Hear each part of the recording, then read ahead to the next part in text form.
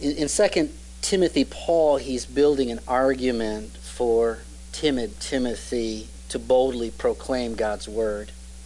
And he sort of reaches his crescendo in chapter 4, 1 and 2, when he says to Timothy, I solemnly charge you in the presence of God and of Christ Jesus, who is to judge the living and the dead, and by his appearing and his kingdom, preach the word. That's the present active imperative, kerusso, to herald, to proclaim. But in building up that argument prior to this, he also instructs Timothy to be diligent to present yourself approved to God as a workman who does not need to be ashamed, accurately handling the word of truth. So Timothy is to be careful and conscientious in how he handles God's word. Now, in building up to that statement, Paul gives Timothy 3 illustrations or 3 metaphors to help him understand the role of a faithful preacher.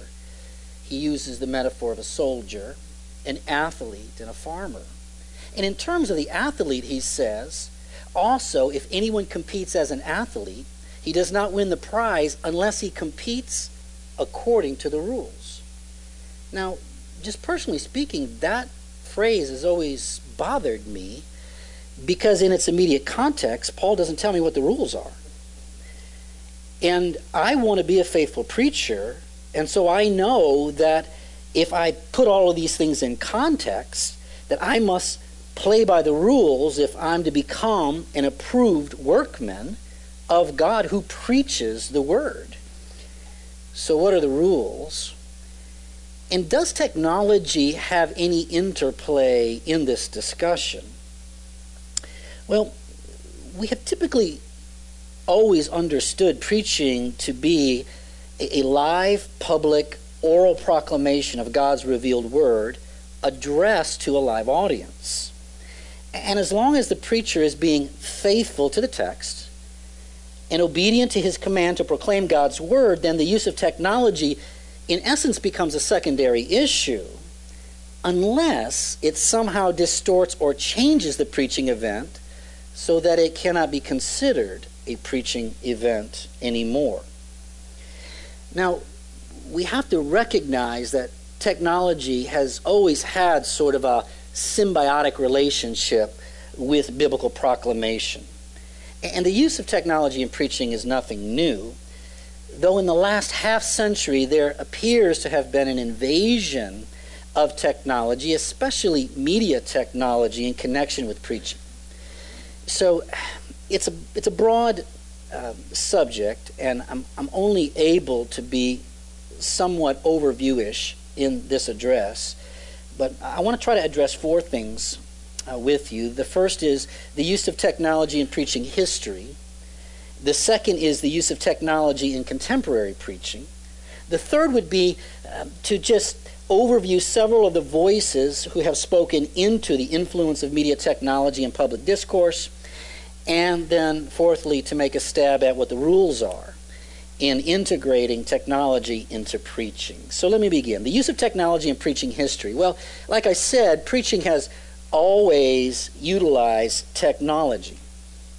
Even if you consider geographic technology, then we have to use the Lord in his speaking environments where he would place himself on a mountain. He would either speak up to the crowd or down, so that both visually and audibly he can be heard. And then as church history progressed, the church used architectural technology to simply do the same, to provide visual and audio help.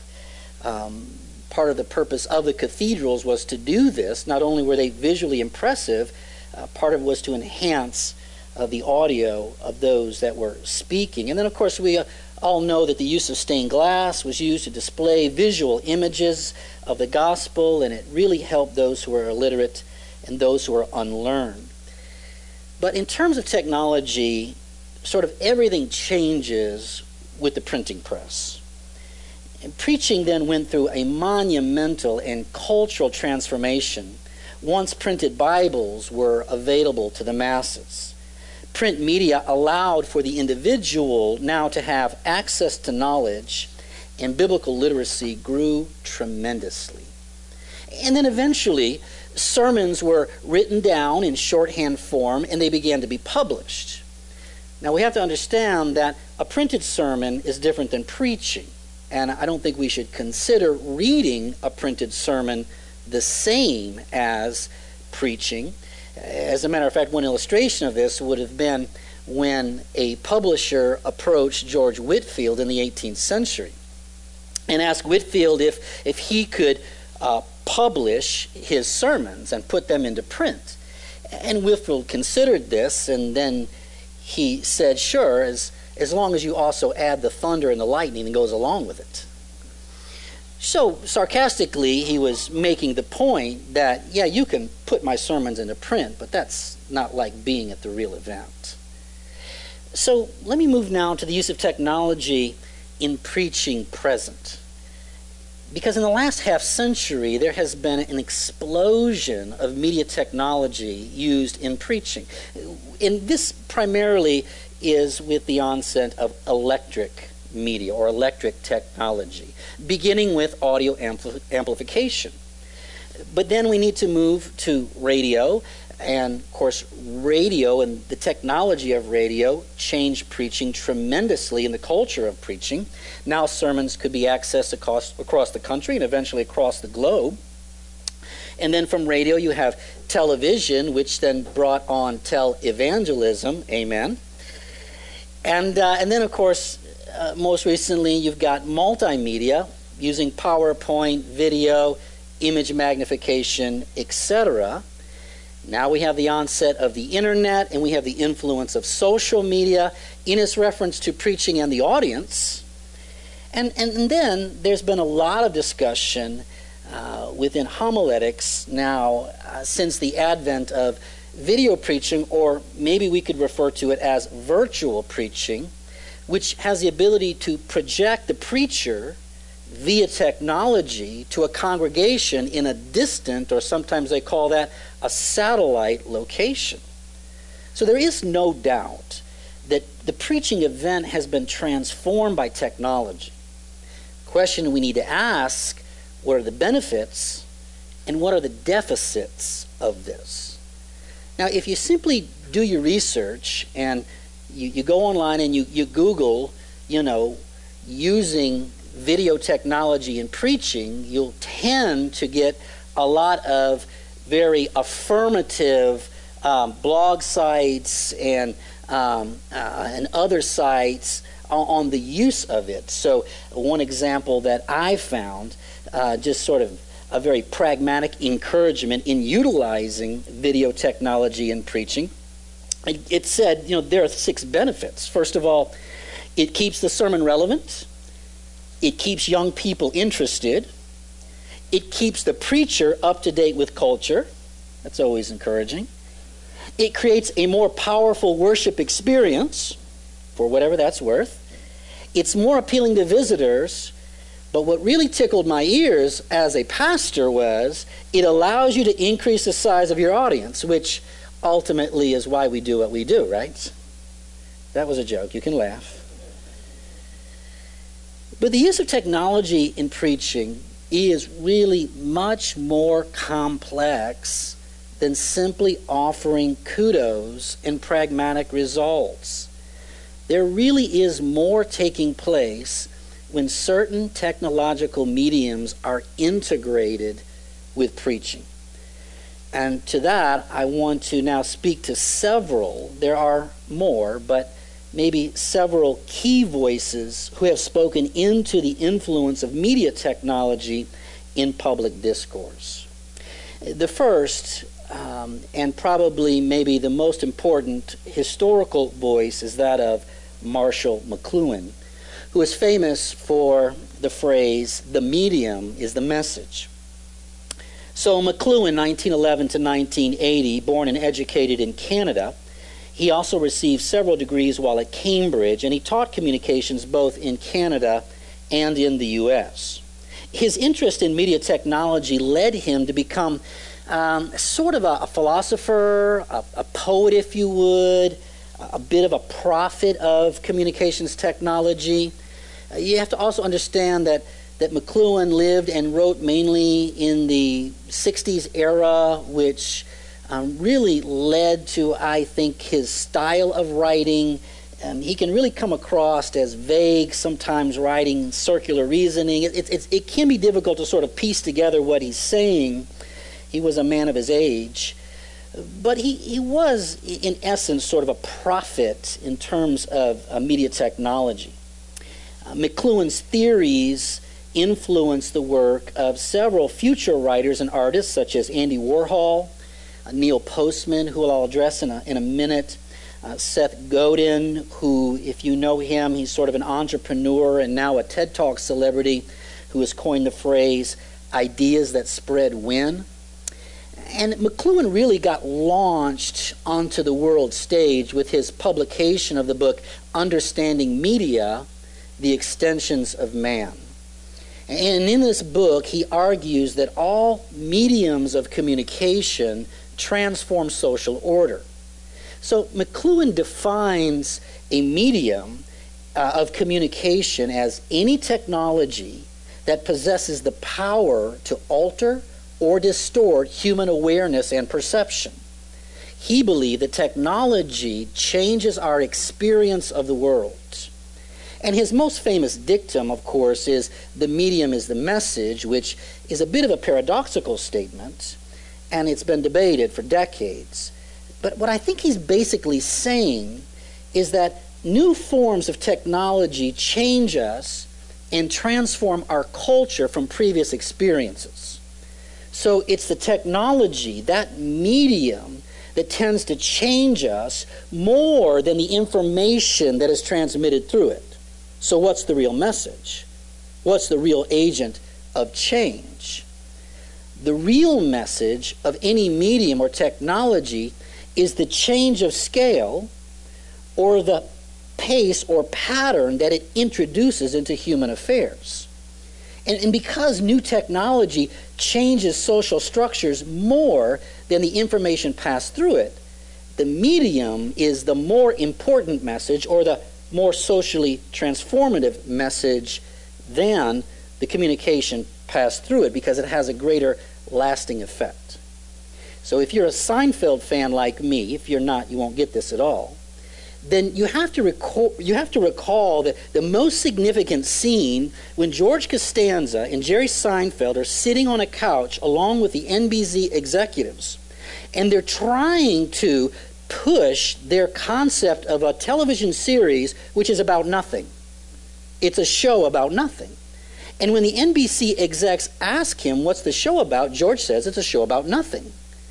And the exec says to George, well, then why would someone watch it?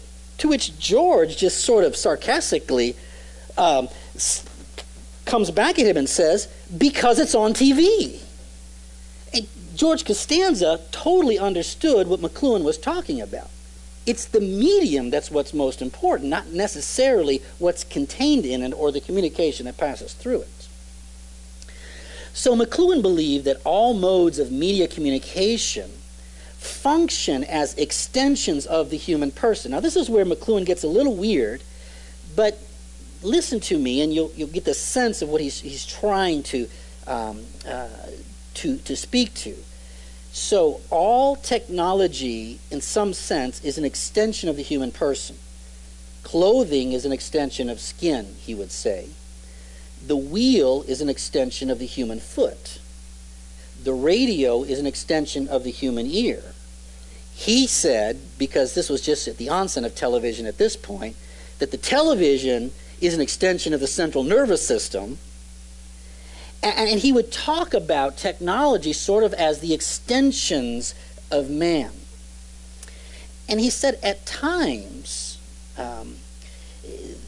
technology may extend one aspect of our senses well beyond the other senses.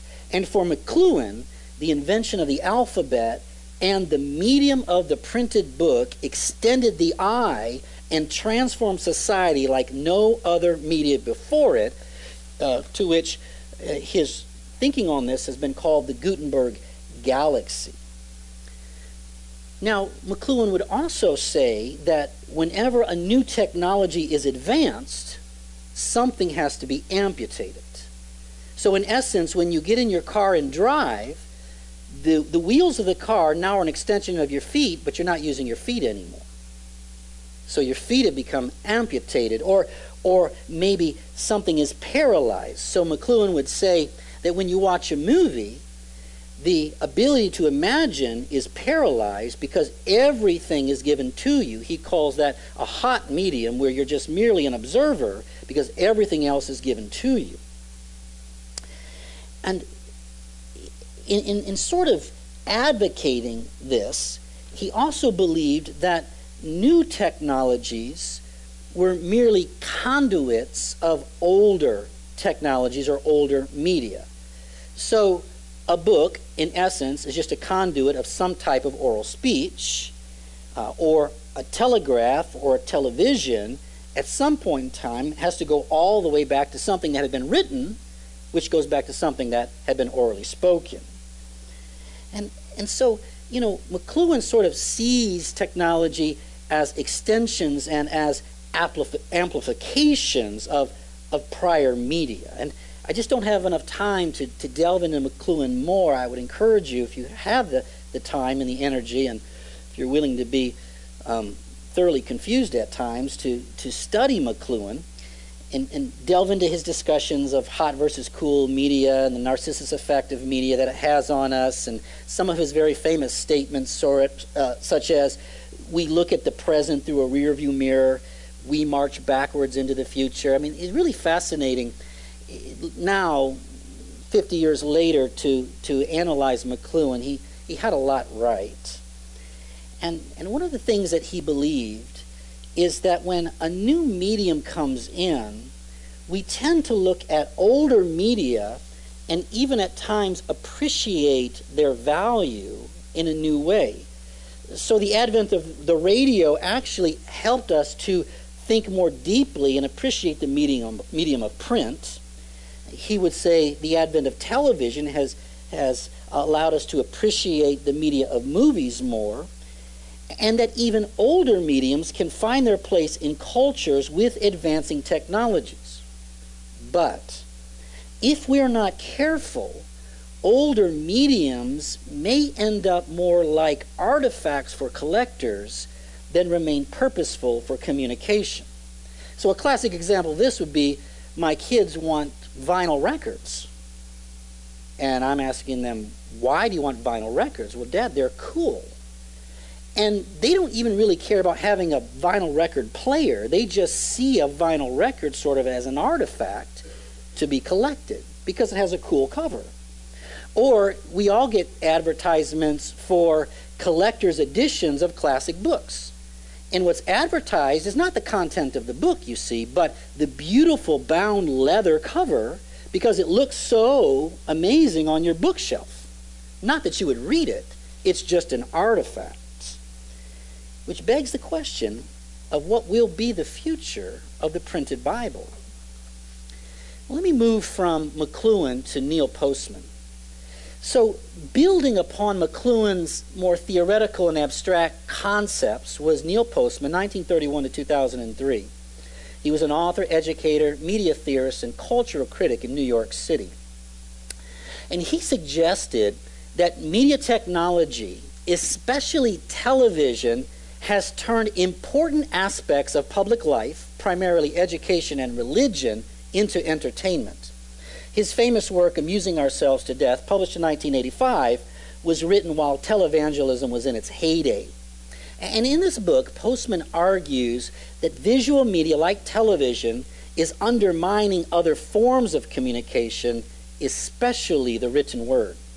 And now what I find interesting about Postman is how often he refers to the Bible into preaching, though I don't see him as a committed Christian.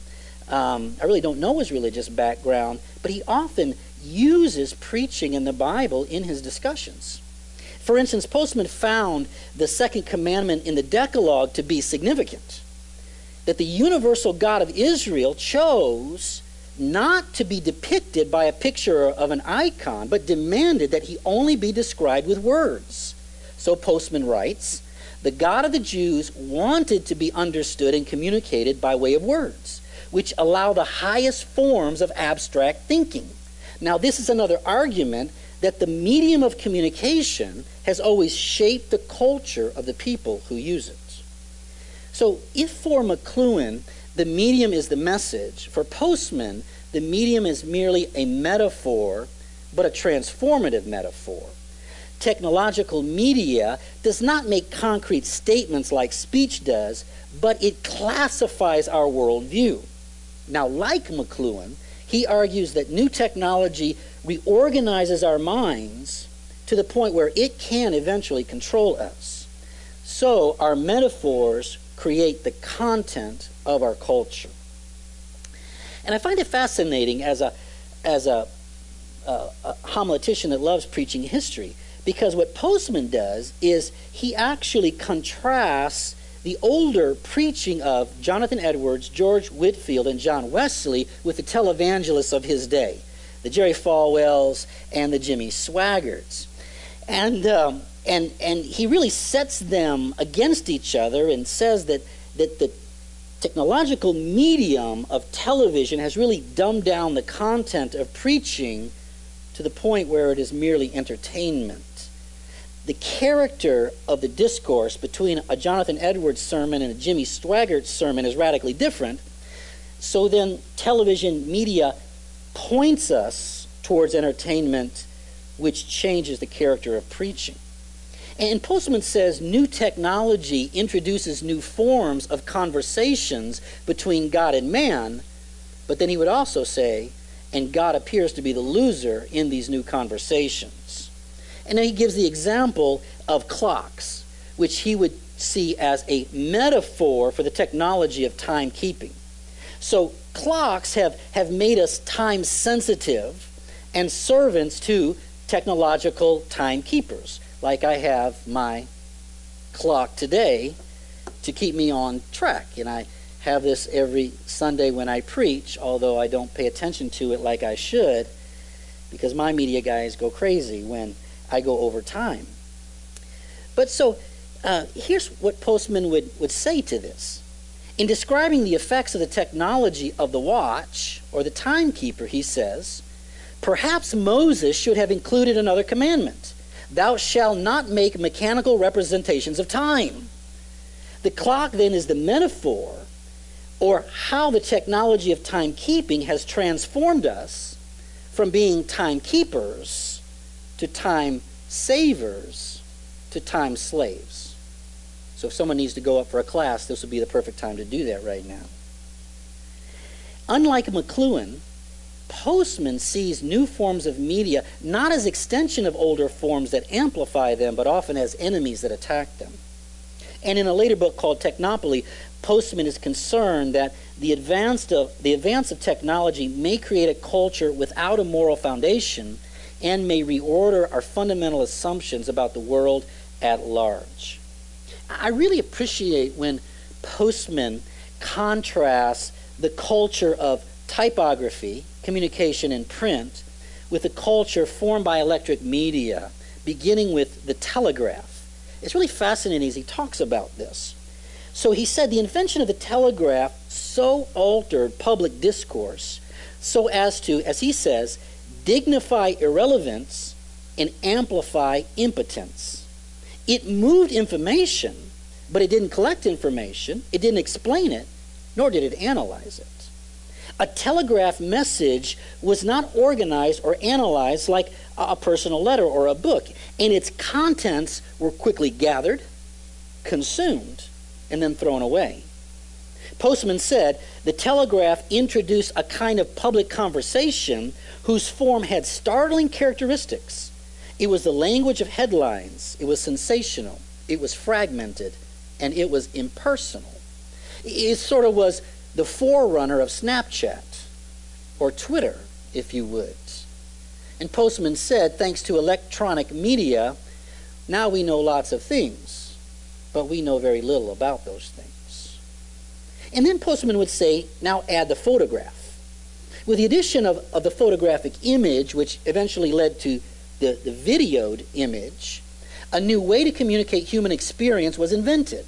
Like the telegraph, the photograph recreates the world as a series of idiosyncratic events. Now the world is atomized. And combining these two, telegraph and photograph, we presently communicate news, our lives, and experiences via headlines and video clips. So this would account for the current fascination with Facebook. And thank you very much. And it would, no, don't apologize, that's perfect. This would account for the current fascination with Facebook, but it also accounts for the culture that Facebook has created. And I think that's important, that these theorists are talking about technology creating culture. But what pressure does this have on the public discourse of preaching? Well, for Postman, and he focused more on television as a media, it reshapes the sermon to be more theatrical, to be more emotional. The medium of television demands preaching to be entertaining, offering comfort or prosperity or, hey, get them both. But what Postman recognizes is that not all forms of preaching can be translated from just any church sanctuary or televised audience. You see, video technology demands a certain personality type or style and a particular visual image. So it becomes personality driven because it must be visually pleasing.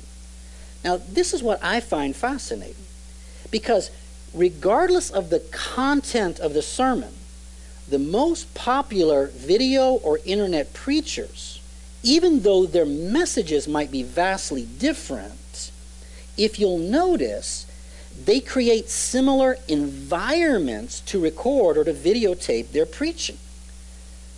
Now, if the message is different, but the atmosphere or the environment is the same, then again, it's the medium that becomes the socially transforming message, or at least the metaphor that depicts our current culture. Now let me move on to Arthur Hunt. So building on Postman, who built on McLuhan, is the writing of Arthur Hunt, who speaks about a conceptual transformation taking place as we move from an emphasis on the word to the predominance of the image.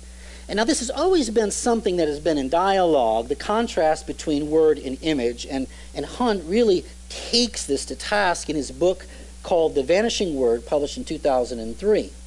He contrasts our biblical heritage, which he sees as being word-based. The children of God, the children of Israel, were to be a word-based culture, as opposed to all of the pagan cultures surrounding them, which were a visually based culture. And they were image dependent.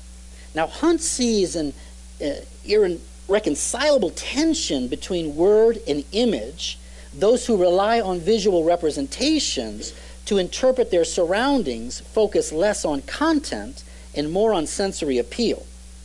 So then, as time goes on, Hunt would say that there were periods within church history, such as the Protestant Reformation or Puritanism, that tried to reinstate a word-based culture, transmitting ideas through words, whereas periods like the Dark Ages devalued the written word and exalted the image or the icon.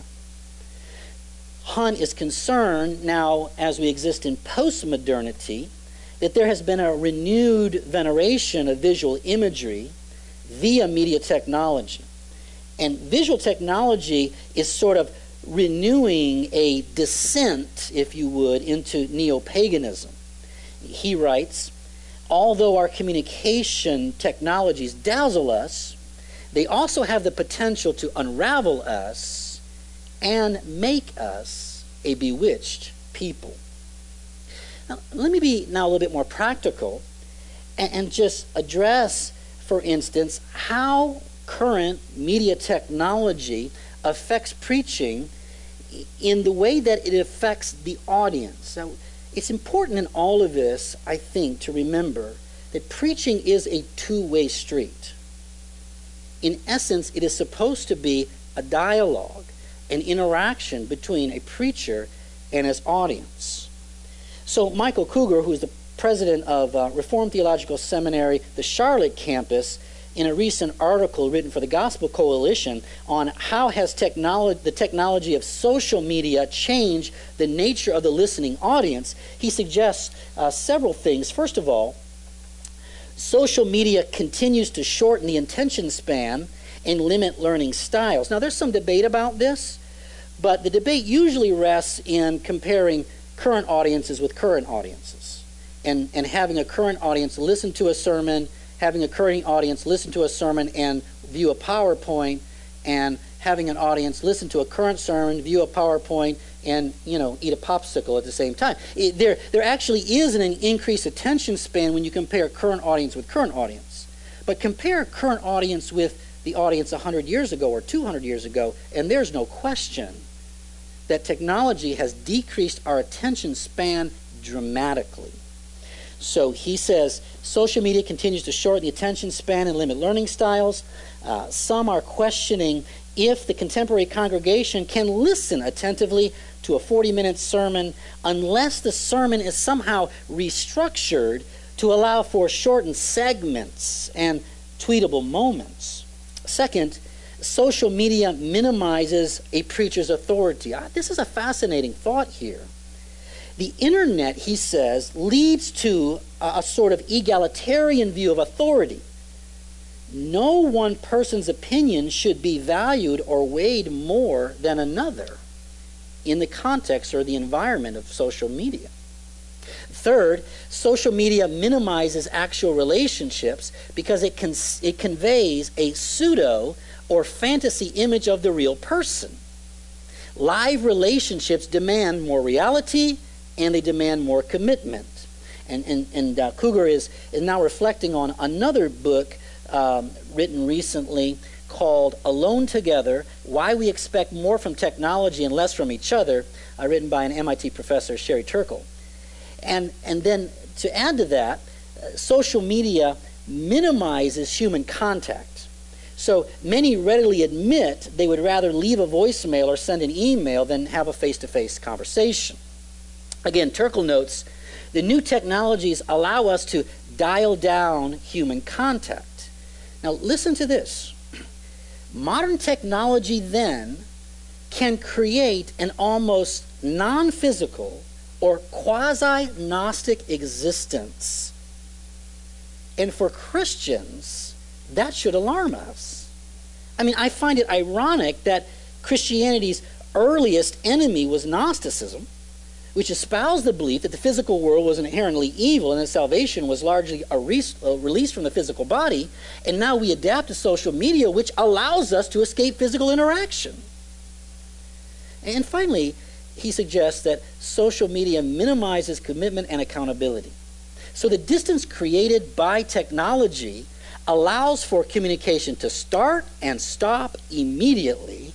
Therefore, there's no commitment. And in the sense of a preacher in a congregation, or maybe in the context of a local church, there's no covenant commitment required. All right, so then I need to move on to what are the rules. And honestly, I don't know. I do think there are a few principles. I think there are even more observations that we can make.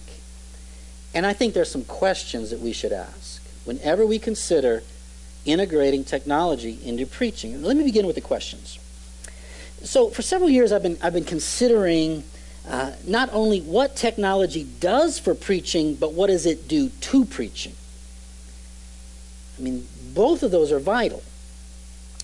And having several conversations with my colleague who's here and my hallmate, Bruce Little, who really has thought a lot more in depth on this topic than I have. I think mainly the reason for that is because he's so very much older than I am. But he's really helped me to think, I think, more deeply and broadly about the influence of technology in preaching. So Bruce would get at the questions that need to be asked, literally as a set of three that I want to advocate. The first set is, what is the technology doing for me, but then what is the technology doing to me? The second, why this technology, as opposed to why not that medium or technology? And third, what is gained by the use of it, and what is lost? Now, here, Neil Postman would agree with Dr. Little that every new technology involves a trade-off. Postman says, technology giveth, and it taketh away. But Postman would also say, but never in equal measures. So, for example, the printing press fostered individuality and self-autonomy while it destroyed the medieval sense of community and integration. Learning was no longer learning in community. Learning became book learning. But Postman would say, what we've gained from print media has far outweighed what we lost. All right, so in just a few minutes that I have left, I want us to analyze ourselves here at Southeastern. So this is no judgment on the media guys who are here, and absolutely no judgment on whoever made the decisions to put in all the television screens in Binkley Chapel. But I thought, why not poke fun at ourselves, or at least analyze ourselves in light of this discussion? So I'm sitting in chapel one day, and I'm on the far left side in the middle of the auditorium. And I'm contemplating all of this. And I'm bringing this up because I'm really hoping that maybe some of you have already commiserated with me when you sit in chapel. And if not, I really hope that I mess you up like I'm messed up every time I walk into chapel and want to focus on the preacher who we've brought in. All right, so here's the image, if you would. All right, so now, if you look at the picture, here I am sitting down. And in close proximity to me is a flat screen TV.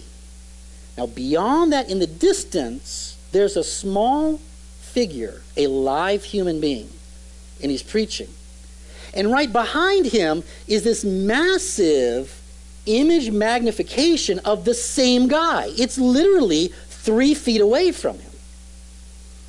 And I'm totally confused. And I feel schizophrenic, and I feel like my brain is bifurcated because I'm asking myself, what image do I look at? So, let me just go through the questions, and so you can get a feel for maybe how this interplay should work, right? First set of questions. What is this doing for me? You've got all these flat screen TVs, then you've got the large image magnification of the speaker. So, what does it do for me?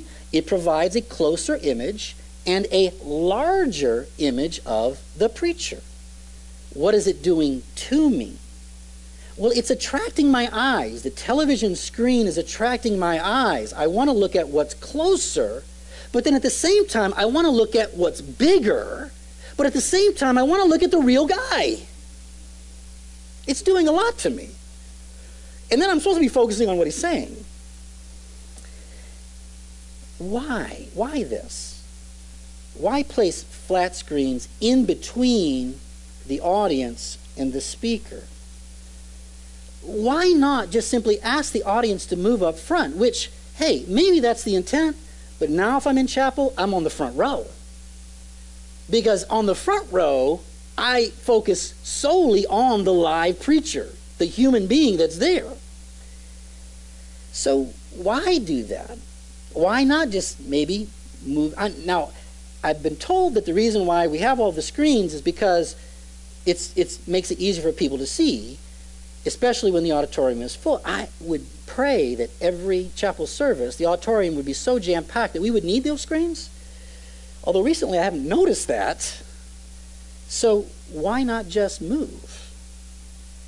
Or, and I really don't mean to be facetious here, I'm just sort of allowing these questions to, to roll out. Why not just show the video and remove the live preacher, which saves us time and money? If most of the audience is looking at the image magnified person, why not just use that rather than bring in the live person? All right, what is gained? Well, what's gained is the ability to see the speaker with greater clarity from all points of the room. What is lost? Now, remember what I said before. Preaching is a two-way street. It's a two-way street. It's not just someone preaching a monologue to some abstract, a group. It's supposed to be a preacher in connection with real people. So one of the things that is lost is that the preacher has much greater difficulty in engaging the audience because the audience isn't looking at him. They're looking at the side of him, or they're looking above him. And the sermon then is no longer what Harry Emerson Fosdick, my dog, it's no longer what Fosdick called an animated conversation, because eye contact is lost, and there has been a psychological shift from participation in the preaching event to watching the preaching event. And I want to be careful here, but I do want to make a couple more statements about image magnification, if you'll just bear with me. And even if this is just sort of bias, opinion, or venting, just give me a moment. What does image magnification do to the psyche of an audience? If I'm here live speaking to you, but behind me is a 30-foot image of me, what does the 30-foot image of me do to you? And how does that transform the cultural environment of our communication? You see, a larger-than-life image communicates the person whose image is being magnified to be greater, at least of greater importance than those in the audience. It's the large image that denotes power, prestige, and popularity. A magnified image creates celebrity, much like the way that we attribute celebrity status to those that we see on the cinema screen. But have you ever seen Tom Cruise in real life? He's a little tiny guy, but the only image that we give him is a larger-than-life celebrity. Or recall the giant 50-foot poster of LeBron James that hangs in Cleveland, or the larger-than-life statue of Michael Jordan. You see, again, the focus is on the image rather than the word. And part of the reason why we have celebrity preachers is because of our tendency to celebrate images. And it is hard to be humble when your image is constantly being magnified. So now here's a point where video technology is exalting the preacher possibly above God's word, rather than keeping the preacher's persona as common as grass that withers and as common as flowers that fade.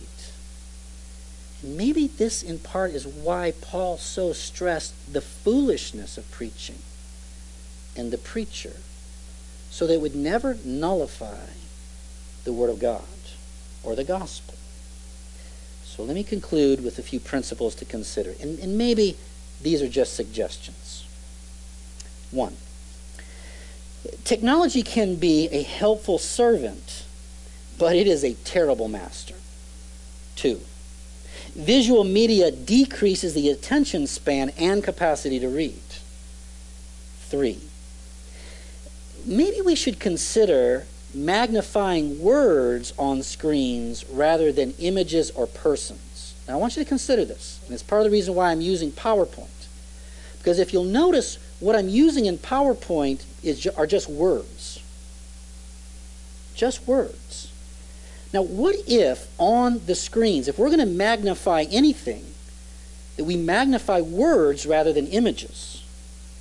At that point in time, potentially, what we communicate is that the Word of God is what is larger than life, rather than the preacher becoming larger than life.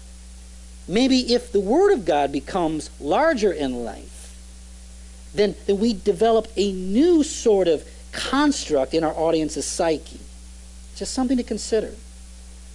Next, slick technology cannot compensate for sloppy preaching. This comes from Michael Quick, who teaches preaching at Northern Seminary.